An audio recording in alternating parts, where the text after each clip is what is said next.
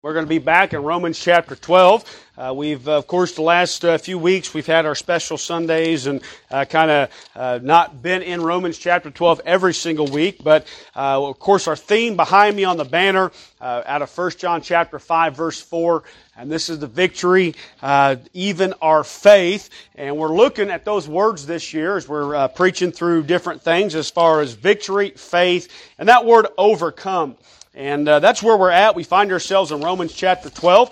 So if you find your place, if you'll stand with me together, please. And I'm going to read, of course, verse 21, the last verse of the chapter. And notice what the Scripture says here, Romans chapter 12, verse 21.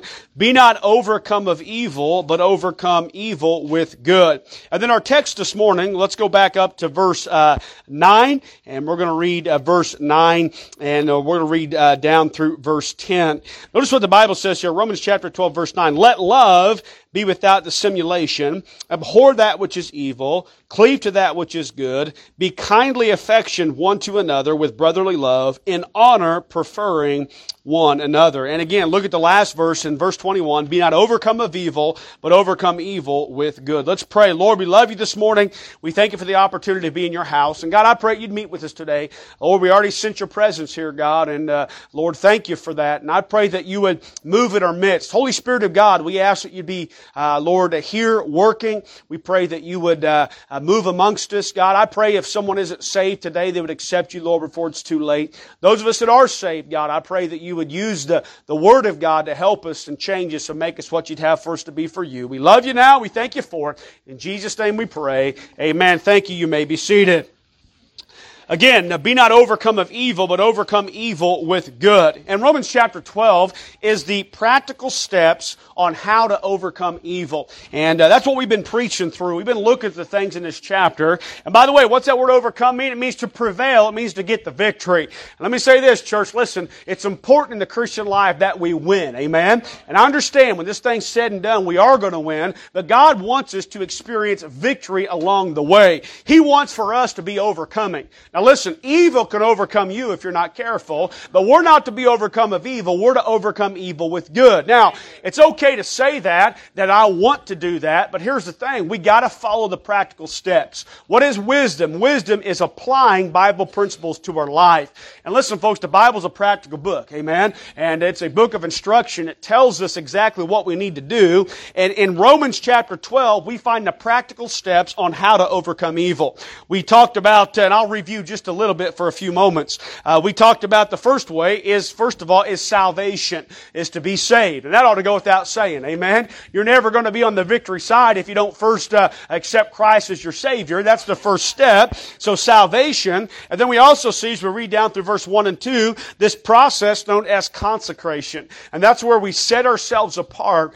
We separate ourselves away from the world to God so that God then can begin to work in our lives. And then as a result of that, we see there in verse 2, transformation. God begins to change us from the inside out. Then we talked about this in verses 3 and verses 4, is that of biblical thinking patterns. And folks, listen, the battle in the Christian life, I promise you this is true, it's in the mind. Amen? And that's why the Bible talks a lot about how we think and what we think about, what we should not think about. And so we talked about the right type of biblical thinking patterns. And then we looked at verses 4 and 5 and 6 and 7 and talked about this. Last time we preached on this. Get busy serving. Amen? Get involved. Find something to do. Let's involve ourselves in the work of the Lord. And by the way, when you stay busy for God, you know what you're going to find out? There's not as much busy, idle time to stay busy with the things of the devil. Amen? So get busy serving. And that's what the local church does. It provides an area, an avenue of service for us in the Christian life. Well, listen, folks, it's not over yet because we still have several verses to cover. And this is what we're going to look at the next several weeks, Lord willing. And here is this, and this is what we will start on today, is this: developing Christian character. Developing Christian character. Again, look at verse 9. Notice what it says. It talks about love. It talks about abhorring evil, cleaving to that which is good. Verses 10, kindly affectionate, preferring one another. Verse 11, not slothful in business, fervent in spirit. Verse 12, rejoicing, patience, prayer. Verse 13, distributing to the necessity of the saints, hospitality. And you know what you see through as we go through the rest of this chapter? What is known as Christian character traits. Things that ought to be part of who we are as a Christian. Now let me just define for you for a minute what character is. Now, I teach this to our young people in Sunday school class, but there's a difference between character and reputation. Both are important, but there's a difference. You see, reputation is what people think you are. And by the way, I think it's important to have a good reputation. I think as Christians that we ought to, and by the way, I like using this word, testimony. Amen? A testimony. Your testimony is your reputation. But truth be told, you know what? You can fool a person. You might be able, people might think you have a good reputation, and maybe you do, but here's the thing. You can't fool God. Amen? So reputation is what people think you are. Character is what God knows you are. By the way, you could have a good reputation and not have good character, but you can't have good character, amen? Or you can't not have a good reputation if you don't have good character. So that's what we're talking about here, is this idea of Christian character traits. The things that as we are growing in the Christian life, God wants for us to have, amen? By the way, again, you've heard me say this before, the Christian life is not just about the destination, amen? If that were the case, the second you got saved, boom, God would take you to heaven. It's not just about that, it's about the journey. And God has put us on this journey called the Christian life so that we can fulfill His will for our life and that we can grow and that we can have things in our life so that, by the way, we're going to see this morning. Why do we want these things in our life? So that we can reflect a good name on our Heavenly Father. So our lives can point other people to Christ. So let's talk about this for a few minutes this morning. This idea of developing Christian character. How are you going to overcome evil? You're going to overcome evil by developing Christian character traits. Let's look at just a few of them this morning. We won't get through them all, but let me just highlight some of the ones that we find here in verse 9 and 10. Number 1, look what he says first of all. Let love be without dissimulation. Here's what this means. You ready? A genuine love for people.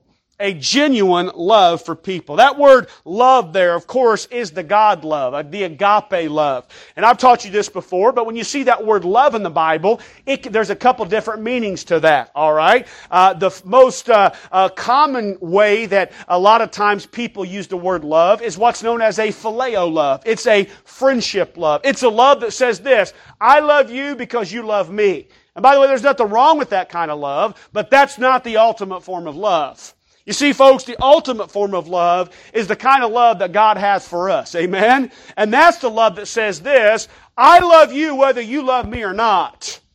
By the way, that's a hard love to have. Amen? It's the agape love. And so when you see that word love in verse 9, it's talking about the God love, the agape love. Let love be, look at that next word, without dissimulation. That word dissimulation simply means this, without hypocrisy. All right? Well, what's hypocrisy? Hypocrisy is something that you think is real but is not. All right? By the way, how many of you knew this? That the word hypocrite, the definition of that simply means this, an actor. That's what it means. Somebody that's pretending to be something that they're not. So what God is saying here is this, let your love be without hypocrisy. Let it be genuine and real. Amen?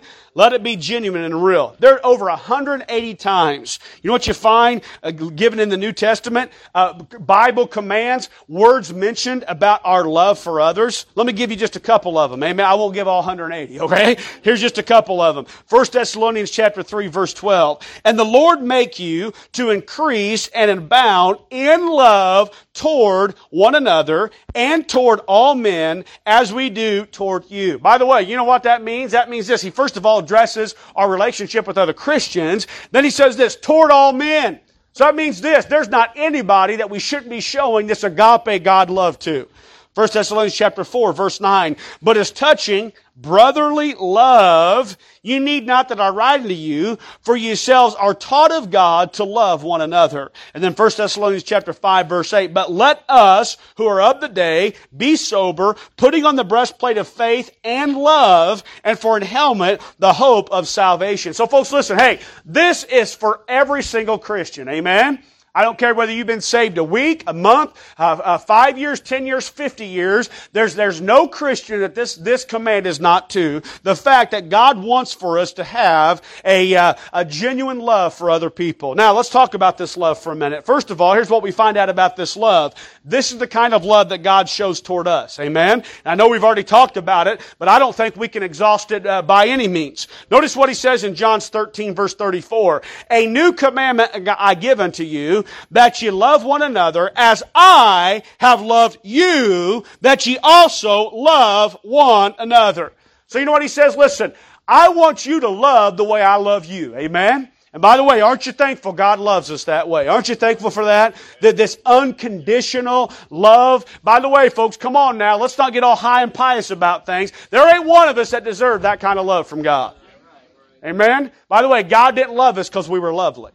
Like the Bible says, in that while we were yet sinners, Christ died for us. God loves us in our fallen state. Amen? He doesn't just love saved people. He loves lost people. And we better be glad for that, folks, because listen, there was a time when all of us were lost. Amen?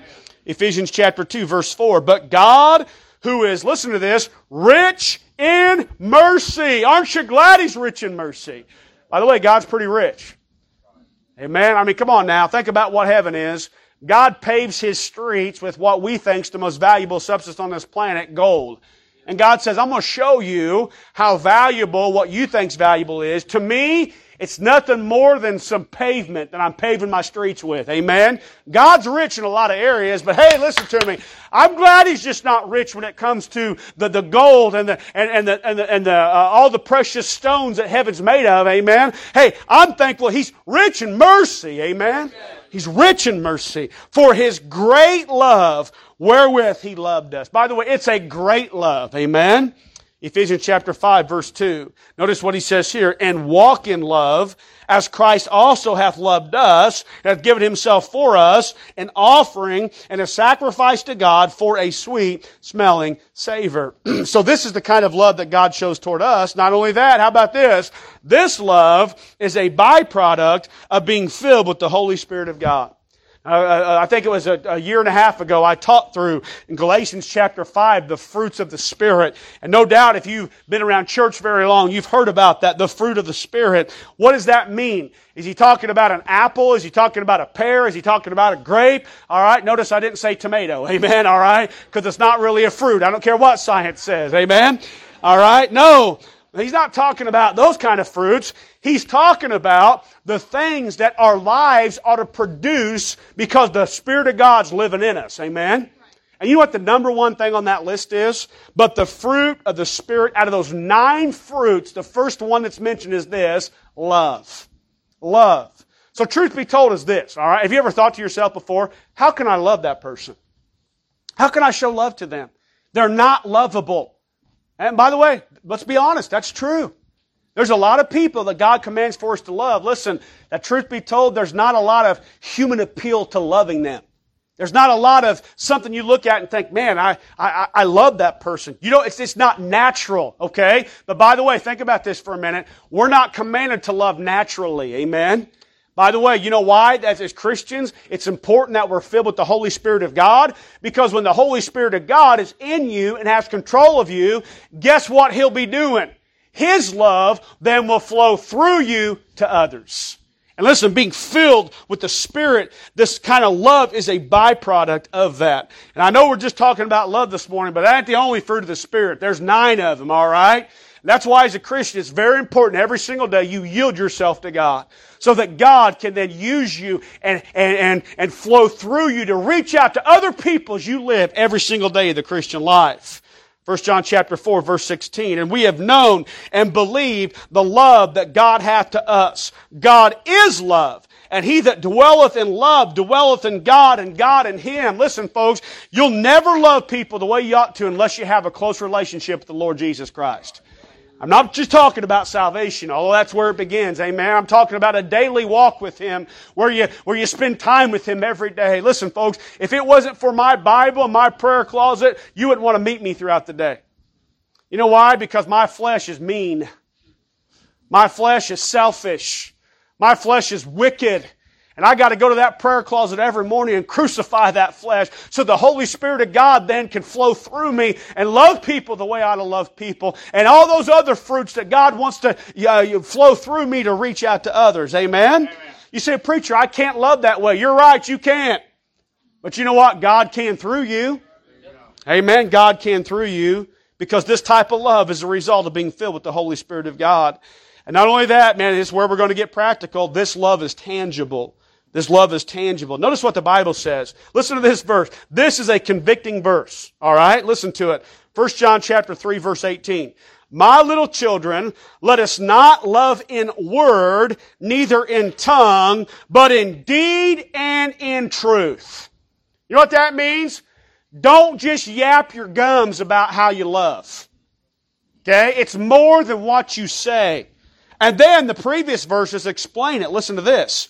For this is the message that you've heard from the beginning, that we should love one another. We know that we have passed from death into life because we love the brethren. He that loveth not his brother abideth in death. Hereby perceive we the love of God, because He laid down His life for us. So ought we to lay down our lives for the brethren. You know what that's called? That's called tangible. That's called real. That's called not just saying something, but your life backing it up.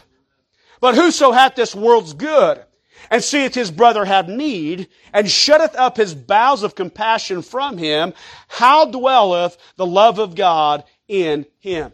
So you know what this genuine love that we're to have for real people? By the way, this genuine character trait that will allow us to overcome evil, you know what it does? It doesn't just love in word and deed, it loves in action. Amen? It's not just about what you say, it's about what you do. It's about the fact when God brings someone across your path and tests your love. Listen, are you willing to love in a very tangible way to other people? Listen, that's the type of love that God wants for us to have. So we see, first of all, the first Christian character trait is a real, genuine love for people. Number two, look what else he says in verse 9. Look at this phrase. Abhor that which is evil. Abhor that which is evil. By the way, you know what you have here? This is called the balance scale here. And by the way, everything in the Christian life is about balance. All right? Everything.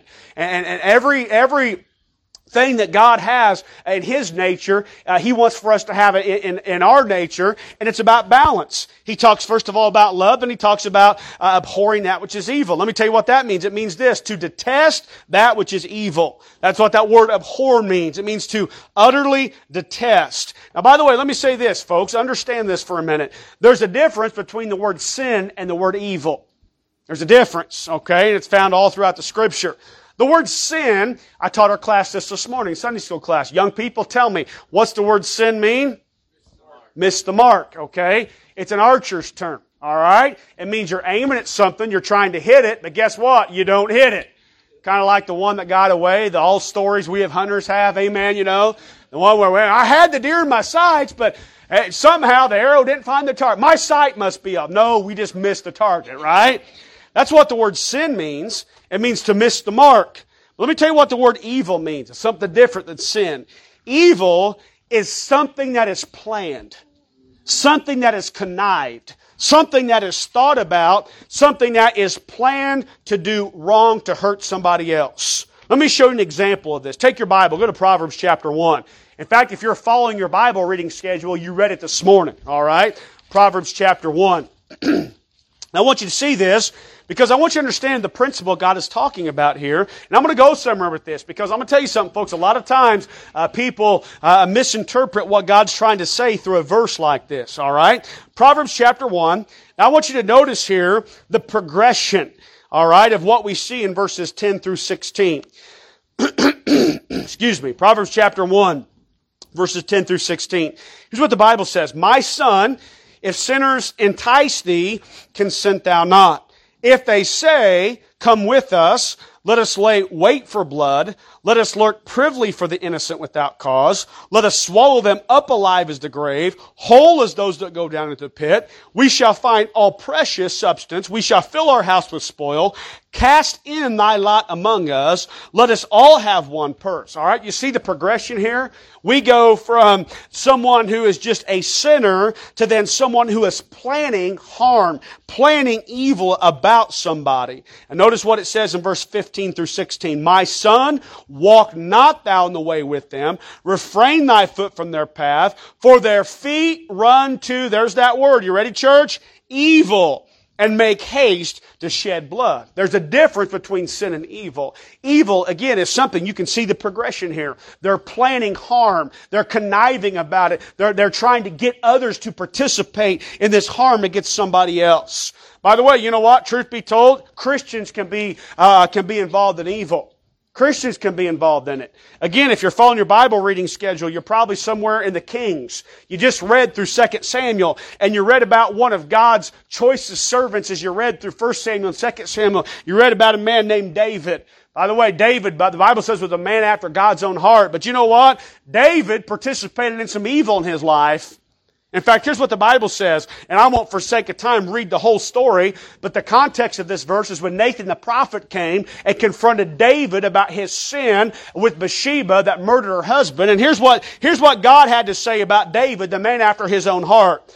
Wherefore hast thou despised the commandment of the Lord to do evil in his sight? Thou hast killed Uriah the Hittite with the sword, hast taken his wife to be thy wife, hast slain him with the sword of the children of Ammon. And by the way, you go back and read that story, David connived that plan. He came up with that plan. Remember how God tried to stop him because Uriah would not do what David wanted him to do? And finally, he wrote that letter to Joab. Listen, there was a plan involved in that, and you know what God called that? Evil. Evil. And by the way, you know what you find all throughout the Scripture? God abhors evil. God abhors evil. He abhors it when we plan to do wrong. By the way, when we use the mind He's gifted us with, that we ought to be using for Him, using our talents for good, using them to impact other people for right, and using that mind to do damage and harm to somebody else. That's evil. By the way, God abhors it. Here's a phrase that I thought was interesting as I chased it to the Scripture this week. 32 times you find this phrase used in the Bible, the anger of the Lord. The anger of the Lord. By the way, it's not a sin to be angry, by the way. Okay, the Bible says, be ye angry and sin not. God was angry a lot in the Bible. In fact, you know what you find attached to that phrase, anger of the Lord? A lot of times it says this, the anger of the Lord was kindled. The anger of the Lord waxed hot. The fierce anger of the Lord. And so let me tell you something, folks. You know what gets God riled up? Evil gets God riled up. When people plan on doing things and they use the gifts and the talents God's given them to do wrong instead of good. Now, folks, let me just say this. We must be very careful to abhor evil yet love people. And here's where we as human beings get it mixed up, okay? We look at people who are participating in evil and we turn our hatred of evil into a person. And let me say this, folks. You know what? And that's where you've got to have the Spirit of God to help you. You must understand this, that God hates the sin, but He loves the sinner. Amen? And God hates evil, but yet He still loves the people that participate in it. Yes, will He bring judgment? You better believe it. Yes, will He discipline? You better believe it. But you know what? He loves those people. I think a great example of this is in John chapter 4, the woman at the well. Remember when Jesus came to that well and that woman came to Him and he started talking to her about the living water? And then she said, and Jesus told her to go to the city and call her husband. And she said, well, I have no husband. He says, you're right. You've had 5 husbands. And the one you're living with now isn't your husband. By the way, you're not involved in that kind of immoral lifestyle unless there's some planning involved in it. Okay? This lady was living an evil lifestyle because of the choices she was making. But you know what? Jesus didn't sit there and call fire down from heaven and cast her down. He dealt with the sin, amen, but He showed mercy to the sinner. And He loved her, and by the way, saved her from that, amen? Saved her. Let me tell you what, don't miss this. Abhorring evil is more about keeping yourself right than worrying about other people. Let me say that again. That statement right there was worth the price of admission this morning. Amen? All right? Get what I just said.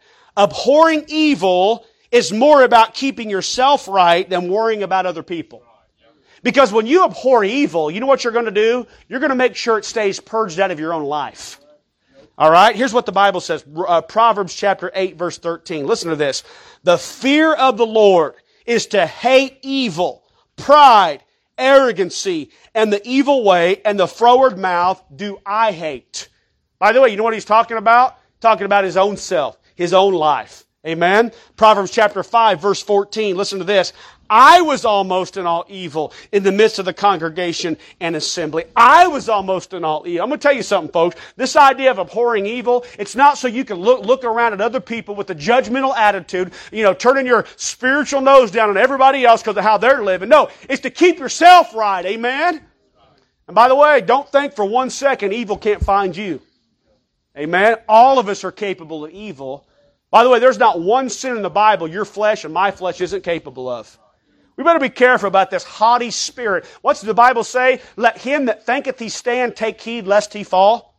Again, why do you spend time with God every day? To keep yourself humble, to keep yourself right, so that we don't get all caught up in proud and arrogance and think that, well, I would never do that. Don't ever say that. Amen?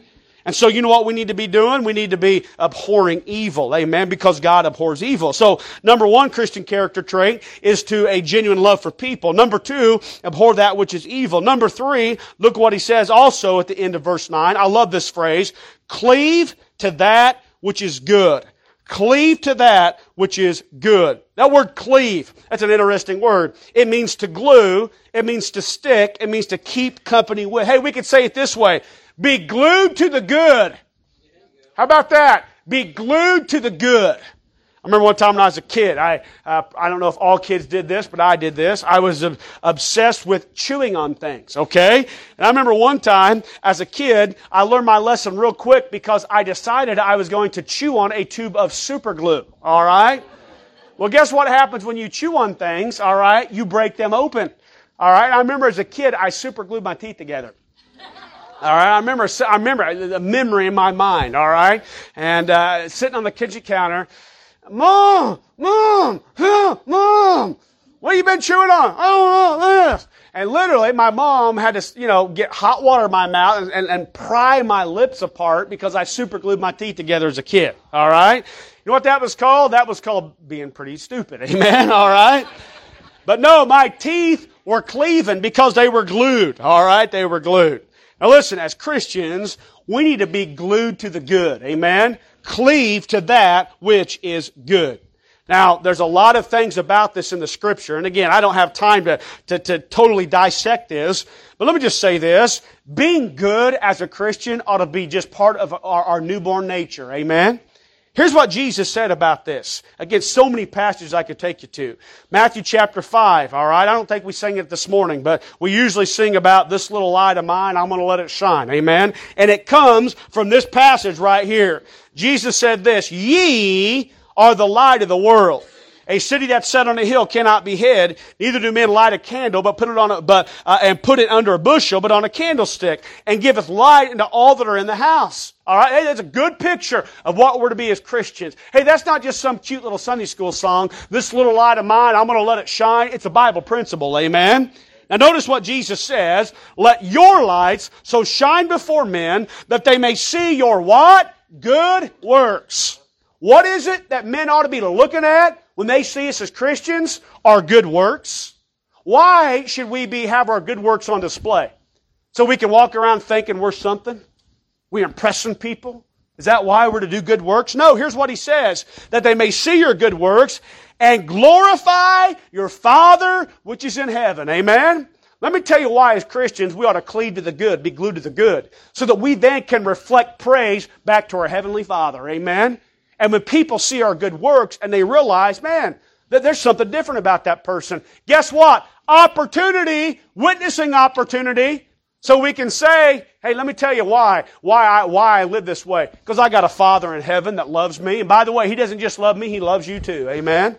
I was able to, I did a job for someone this week and I was able to, help them a little bit more than I normally do. It was a widow lady and, she, I could tell she needed a little help. So I was helping her do some stuff and she was very thankful for it. And I made sure that at the end before I left her house, I went and got a gospel tract and I said, listen to me. Let me tell you why, I was able to help you and why I was able to do what I did for you because of the message right inside of here. Because of Jesus Christ and who He is and what He's done for me. And by the way, He wants to do that for you too. Are you saved? Oh, yes, sir, I've accepted Christ as my Savior. Listen to me, folks. Why is it we ought to go about be doing good? Not so that we can make people look at us, but so that we can reflect praise back to Him. Amen? Notice this verse, Romans chapter 2, verse 10. For we are His workmanship. Listen to this, man. This is powerful. Created in Christ Jesus unto good works. That means this, okay? Think about what he's saying here. That literally, every single one of us are a masterpiece of God. We are His workmanship. Now, though somebody that's a craftsman, okay, and when they do craftsman quality work, all right, listen, that speaks of the talent they have. It speaks of the fact that the hand of a craftsman just worked on something. They created something that is a phenomenal piece. And so you know what literally saying here? Every single one of us are God's workmanship. God's hands were personally involved in us and in our lives. And the reason He made us how He made us, think about this, He created us in Christ Jesus unto good works. So first of all, He wants us to be saved. And once we are saved, He wants us then to be involved unto good works. Why? Which God hath before ordained that we should walk in them. Listen, this idea of a Christian life, that this thing's just about us, that's a wicked philosophy, amen? It's not just about us. God has saved us unto good works, so that we could then point others to Him. It was said of Jesus several times. Listen to this, what it was said of Christ. Jesus answered, many good works have I showed you from my Father. For which of these do you stone me? Acts chapter 10, verse 38, it says this, how God anointed Jesus of Nazareth with the Holy Ghost and with power, who went about doing good. So much to so in John chapter 21, verse 25, it says this, says, and there are also many other things which Jesus did, the which if they should be written every one, I suppose that even the world itself could not contain the books that should be written. Listen to me, folks. Jesus did so much good, there was no way to even write it all down. Now listen to me. Just as He did that, we're to be doing that. Amen? We are to cleave to the good. Now, if you chase that through the Bible, there's 25 different things the Bible says that are good that we ought to be involved in. All right, again, I'm not going to preach them all. I'm just going to read them to you. All right, if you chase it through the Scripture, here's what you find. Things that are attached to the word good that we ought to be involved in. We ought to be glued to. Amen? Here they are. Good behavior, good cheer, comfort, conscience, conversation, days, deed, fidelity, fight, fruit, gifts, manners, measure, part, place, pleasure, report, seed, servant, soldier, steward, tidings, things, words, works.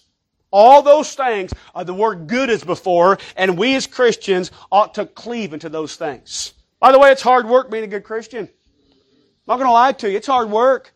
Why do you think you need to be in the Word? Amen? So you can figure out what God expects from you. Amen? So number one, how are we going to overcome evil with these Christian character traits? What are they? Genuine love for people. Number two, detest for that which is evil. Number three, cleaving to the good. Number four, look what he says in verse 10. Be kindly affectioned one to another with brotherly love. Let me tell you what this means. It means this. It means kind, kindred actions. Kind, kindred actions. Treat others as if they were family. Again, talking about our treatment of other people. Listen, folks, do you see here what God is talking about? Do you see how tangible these things are? These are things that He wants us to be actively participants in. Listen to this passage here. This is a powerful passage of Scripture. Listen to this. Luke chapter 6. For if ye love them which love you, what thank have ye? For sinners also love those that love them. You know what He's saying? Big deal. Everybody does it. You love people that love you back? Okay. I'm glad you do. But big deal, what thank have ye? Sinners even do that, right? And if ye do good to them which do good to you, what thank have ye? For sinners also do even the same. Listen, somebody pats your back, you're going to pat their back, right? Because that's just human nature, okay? That's not some exceptional love. That's what everybody does. Verse 34, and if you lend to them whom you hope to receive, what thank ye have ye? For sinners also lend to sinners to receive as much again. All right, so that's just what everybody does. That's not any kind of special kind of action. But look what he says in verse 35. But love, all right, here we go, you ready? But love ye your enemies. Do good and lend, hoping for nothing again, and your reward shall be great, and ye shall be the children of the highest. Listen to this verse. For He, talking about God, is kind unto the unthankful and to the evil. You know God is kind to people, folks, that aren't even His children. By the way, did you hear what else it says? He's not just kind to those that aren't His children. He's kind to the unthankful and to the evil. You better believe He's kind to them, amen? By the way, I know a lot of wicked people that still get up in the morning and enjoy the day. I know a lot of people who don't love God. In fact, they don't just love God, they avow to be God's enemy. But they can still get up and their heart still beats and their lungs still pump and they still have health and in a lot of cases have wealth and the things of this life. Hey, you know what that's called? God being kind to them. Not because they deserve it, but because He's kind. Because He loves people. So listen, here's the thing. If God can do it, what's our excuse? What's our excuse? Anybody ever hit you with the cat o' nine tails? Drove a plate of thorns into your head? Nailed you to a cross? Anyone ever done that to you? If He could do that for people that did that to Him, we have no reason why we can't as Christians do that to others. Here's what the Bible says. Listen to this. 1 Corinthians chapter 13, verse 4. Charity, talking about the agape love. Charity suffereth long and is kind. And is kind. Ephesians 4:32, the most famous verse in the Bible about kindness. And be ye kind one to another, tender-hearted, forgiving one another, even as God for Christ's sake hath forgiven you. I get it, folks. We all have bad days from time to time. Okay? I had a bad day this week. I snapped at some people this week, and I had to apologize for it. Because I had a bad day. And you know what? I wasn't being kind the way I should have been kind. But you know what? I asked Him to forgive me, and I got it right. And then you know what I decided I was going to do? I'm not going to be unkind to people. That doesn't mean I don't always not do it. Sometimes, listen, nobody bats 1,000, amen? Let me tell you what your goal ought to be, is to treat people with kindred kindness. The way you treat your own family. The kindness that you show to those that are closest to you, you ought to show to everybody. Amen? You ought to show to everybody. By the way, how are you going to make a difference in the world without that kind of actions in your life? Let me tell you what goes a long way with people, especially this crazy hurting world. You ready? Okay? We all can do it. It's this right here. You ready? That's not hard. That's all practice. You ready? Okay? Now, I wouldn't suggest if you're a man, every lady you walk by, I wouldn't suggest doing that, okay? You gotta be careful how you do it, all right? But listen, just smile. Listen, folks, everybody's hurting. We live in a hurting world, okay? Yesterday I was out and about, and I saw a few people. I just gave them a, simple smile. And listen, I didn't really even pay attention whether they smiled back or not. But you know what? Listen to me. Most people don't do that. You know what most people are doing? Okay? Well, number one, they won't even hardly give you a holy grunt. Okay? Walk past you, they just ignore that you're even there. Okay? Or, just look at you like, how dare you invade my space or whatever. I mean, come on, folks, listen. We're Christians. We're supposed to be different. Amen? How about just being personable with people? Right? Start building relationships with people that you interact with and here in the community. Amen? Listen to me, folks. That's what we're talking about. We're talking about being kindly affectionate, kind kindred actions. You talk about a way to overcome evil, amen? And then let me give you one more and we'll be done today. Look at the last part of verse 10. Notice what he says here. Be kindly affectionate one to another with brotherly love. Last phrase, in honor, preferring one another. Now, if you look that up, here's what this means. The word honor means in the highest degree. Preferring one another means this, leading the way for others. So here's what that means. Setting an unquestionable example. That's what it means. In honor, preferring one another. Setting an unquestionable example. 16 times in the Gospels, Jesus said to His followers, follow me. 16 times Jesus said, listen, I'm going somewhere, follow me. By the way, Jesus Christ is worth following, is He not? Amen? He's worth following. By the way, He wasn't the only one that said to follow Him. Paul, 3 times, said to those to be followers of Him. You say, preacher, okay, it was Jesus, all right, I'm never going to be Him, all right? Paul, greatest Christian in the Bible, okay, I could get people following Jesus, I could get people following Paul, but who am I that someone should follow me? Listen to this, all right? Nobody's getting off the hook this morning. 1 Thessalonians chapter 1, verse 6. And ye became followers of us. Now who's us? Us wasn't just Paul. It was all those people that were helping Paul. By the way, this is interesting. Paul had a team. Okay? If you study the life of the Apostle Paul, it wasn't just him.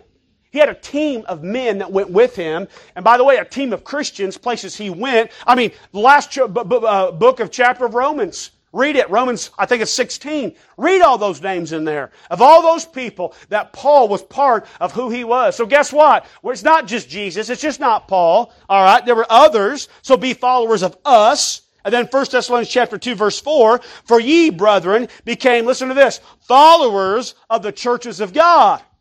Okay, now we're starting to broaden out a little bit. Not just the apostle, not just those working with the apostle, but you ought to follow those that are in the church of God. And then, Hebrews 6 verse 12, that you be not slothful, but followers of them who through faith and patience inherit the promise. Oh man, you know what he's talking about? Christians. You know what that means, Christians? You ought to be setting in your life an unquestionable example for people to follow. You people ought to look at you. Listen, I know we joke about this sometime, but your life should not be an example of what not to do. That should not be what your life's an example of. Okay? Oh, well, I'm just an example of what not to do. No, you know what that's called? Being a lazy, carnal Christian. No excuse. Amen? Listen, be followers of me. I understand, folks, that none of us are perfect at this, okay? And I understand that ultimately, Jesus Christ is the example, okay? But listen, Jesus physically isn't here. But you know who is? We are. And so that's why He lives in us. And we're to be examples that folks can follow as we follow Christ. And so folks, listen to me. You know what that means? As Christians, we're to set an unquestionable example. Here's this saying. You've heard me say it before, all right? The tongue twister saying. Your talk talks and your walk talks. But your walk talks louder than your talk talks. Let me say it again, one more time. Your talk talks. That means this. Yap, yap, yap. We all do it. Amen? Your talk talks. You're saying something with your mouth. But guess what also talks? The way you live. Your walk talks. But your walk, the way you live, is louder than what you come from your mouth. Amen? Amen. So let me just encourage you as a Christian. All right? You want to overcome evil? Then, with the help of God, set an unquestionable example in your life. Not of what not to be, but what we ought to be. Amen? So I hope I've challenged you this morning. I hope I've given you some spiritual truth that'll help us this week overcome evil. All right? 5 simple principles. Genuine love for people. Detest for that which is evil. Cleave to the good. Be glued to the good. Kind, kindred actions. Setting an unquestionable example. Let's pray. Lord,